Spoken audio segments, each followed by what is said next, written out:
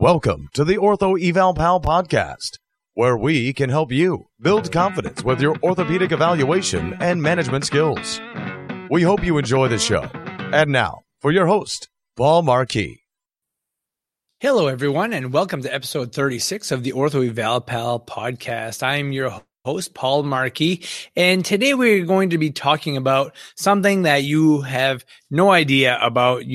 The Marquis Maneuver, as you saw in the title, is not something that you know or is a common name out there. And so I hope to show this to you, talk to you about this a little bit, and maybe get some traction on this and have you folks use this test that I developed that I find works really, really well in our clinic. But before I start with that, I want to thank you all for listening to the show. And one thing I'd like to ask of you is to give me some feedback, okay? I would like to know what you like, what you don't like about the show. And I understand that, maybe you're on your bike right now or you're out for a run and you're not next to a computer where you can just immediately give feedback regarding this. But when you do get home and you have some time, get on to Ortho Eval Pal through iTunes or Google Play or anything like that, and leave us a rating and a review. I'd really appreciate that. Or go to our website, orthoevalpal.com, and in the Get in Touch page, throw something in there. I like your show. I don't like your show. You talk too much. You don't talk enough. I'd like your show to be longer, or maybe different types of content that you'd like. I'd be more than happy to put on a show that, might be of interest to you, or maybe you're struggling with something. You're struggling with a certain diagnosis, and I have those struggles too, okay? I do not like the SI joint. I have a very difficult time with the SI joint. I can work my way around it and identify certain problems, but it's just not something that is a strength of mine. But some of you may have an issue with identifying shoulder problems or knee issues or foot and ankle problems, low back pain, or even things like how do you treat chronic problems? How do you treat chronic pain or fibromyalgia or something like that?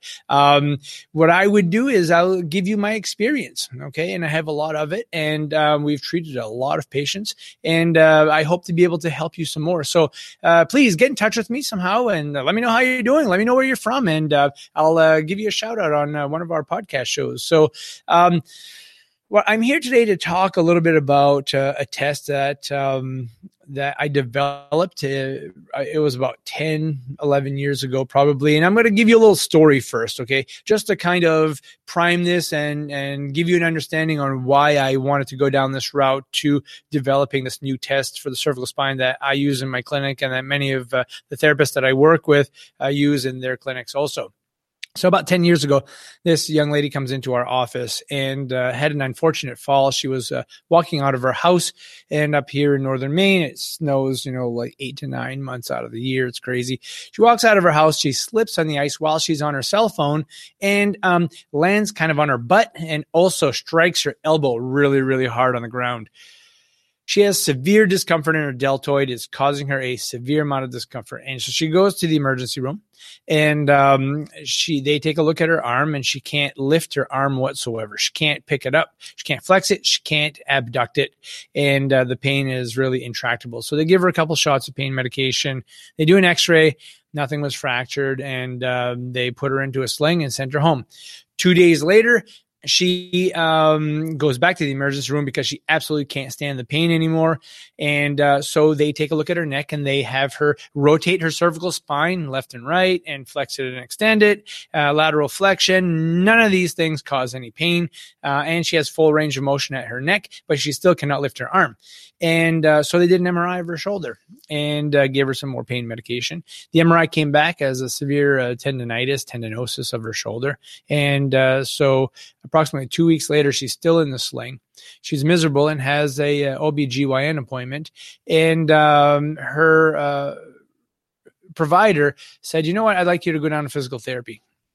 So she walks into our clinic with her sling, and I know this young lady from previous treatment. And so, hi, how's it going? I asked her some questions and whatnot. And so we took the sling off, and I said, okay, go ahead and try to lift your arm for me. So she lifts her right arm straight overhead, and the left one won't even come away from her side at all. And so through some evaluation, it was kind of difficult to identify, where the problem was coming from. She had a lot of discomfort in the shoulder, but not to palpate. I'd lift her arm up and it would just drop down by her side.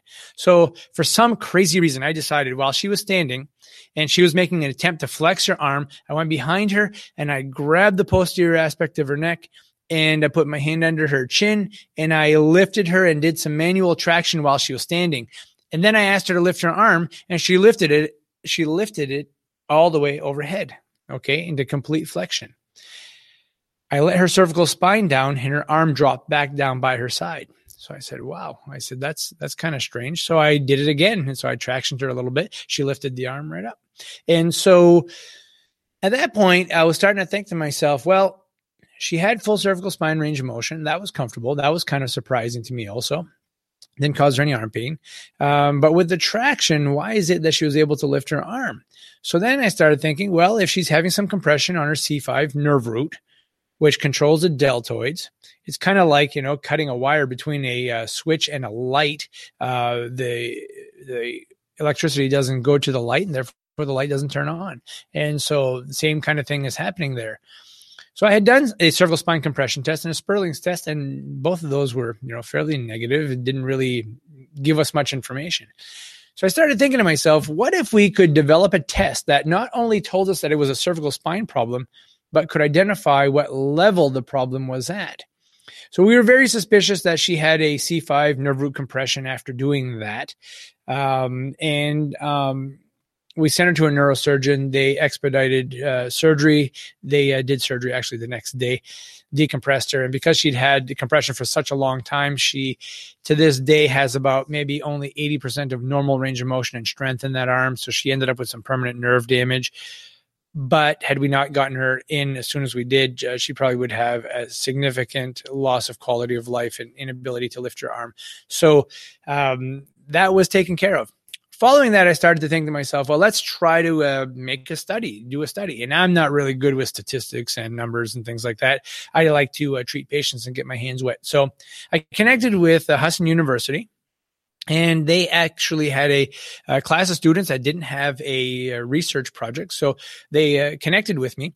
I gathered some data for them, and they put the data together and helped me piece this all together. So this is how it goes.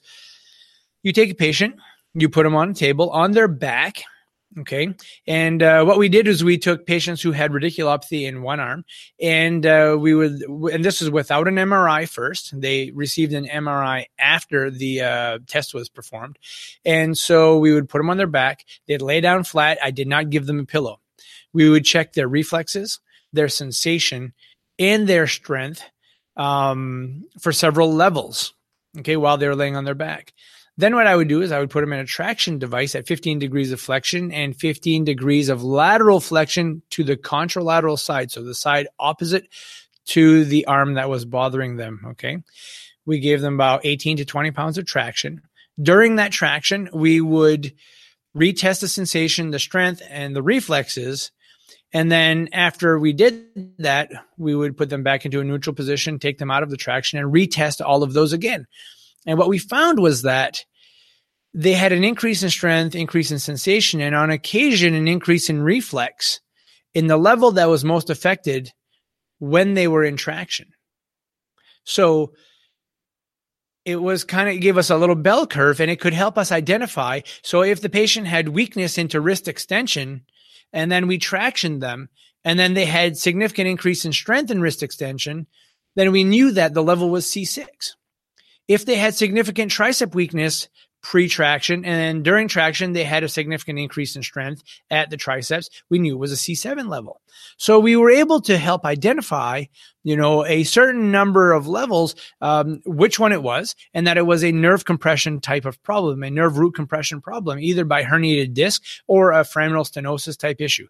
And so therefore, they would have the MRIs after, and we could consistently identify which level was the level of trouble by doing this test. There is a downfall to the test, though. Not everybody has a cervical traction unit at their offices. And one of the things that we found was that manually tractioning the patient was a much better way of doing the test than using a cervical traction device. the cervical traction device was very measurable, and you can't measure it with your hands.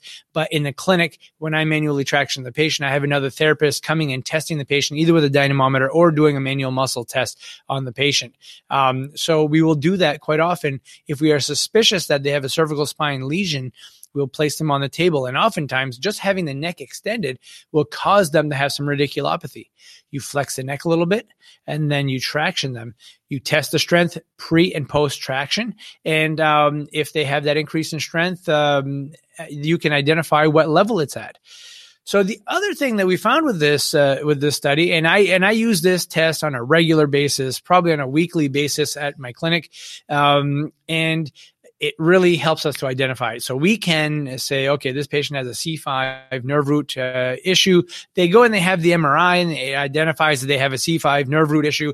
Then they go to the neurosurgeon, and we can utilize all that information for insurance companies. The insurance company says, okay, well, the clinical test is very consistent with the MRI, and there's a significant amount of weakness. Therefore, we are going to approve a visit with a neurosurgeon or approve neurosurgery. And so that has really, really been helpful. But this is what I've learned by doing the test over the last several years, is that doing the test is a bigger predictor or better predictor of how the patient is going to do after the cervical spine is decompressed, or that nerve root is decompressed. Okay. So if we find that they have significant wrist extension weakness, pre-traction, we traction them, they have a nice increase in strength, they're able to hold you much better. And the patient, I don't ask them what they feel. They'll usually say, I feel better, and I can hold my hand up a lot harder. With a lot better strength. So I don't kind of feed into it. I let them tell me what they feel. And if they do have an improvement in strength and a decrease in pain, then you know that when the neurosurgeon goes in there and they decompress that level and they take the pressure off that nerve, that they should have a good outcome afterwards. So not only a decrease in pain, but an improvement in strength. Okay. Now, if they have this severe radiculopathy, they have weakness, you traction them, and they don't have a significant increase in strength, then I really get worried about those patients, because I know they have a radiculopathy. I can kind of identify what level it's at, maybe because of a certain loss of reflex, loss of sensation, or the weakness at whatever level it might be. But I'm more worried about those folks. Those nerve roots have been compressed maybe a little bit too long, and they may end up with some permanent nerve damage. So what we found was that those folks have a much more difficult time afterwards, and the amount of time to heal and recover from that is much, much longer, sometimes a year to a year and a half. But knowing that and giving that expectation to the patient, they will be more patient. Okay. They will patiently wait for the recovery to happen over time. And so, that is the Marquis Maneuver. It's not been formally published. If anybody out there wants to do a full-blown study on it, please connect with me, and I'd be more than happy to forward information to you. I'd love to see this formally published somewhere. But I'm a meat and potatoes type of guy. I'm in the clinic. I'm very busy. I own 3 businesses on top of working a full-time job. And so I really don't have the time or the know-how to do the statistical work. I'd love to see this published, and I would love to see you using this test in your clinics. I will be posting how to perform this test on YouTube, and I will put a link in the show notes so that you can go ahead and take a look at how this test is actually performed. And I find it to be probably one of the more important tests that I do. I find it to give us much more information than the Sperling's test or the cervical spine compression test, because those 2 tests, number one, are not very specific or sensitive to what level it's at.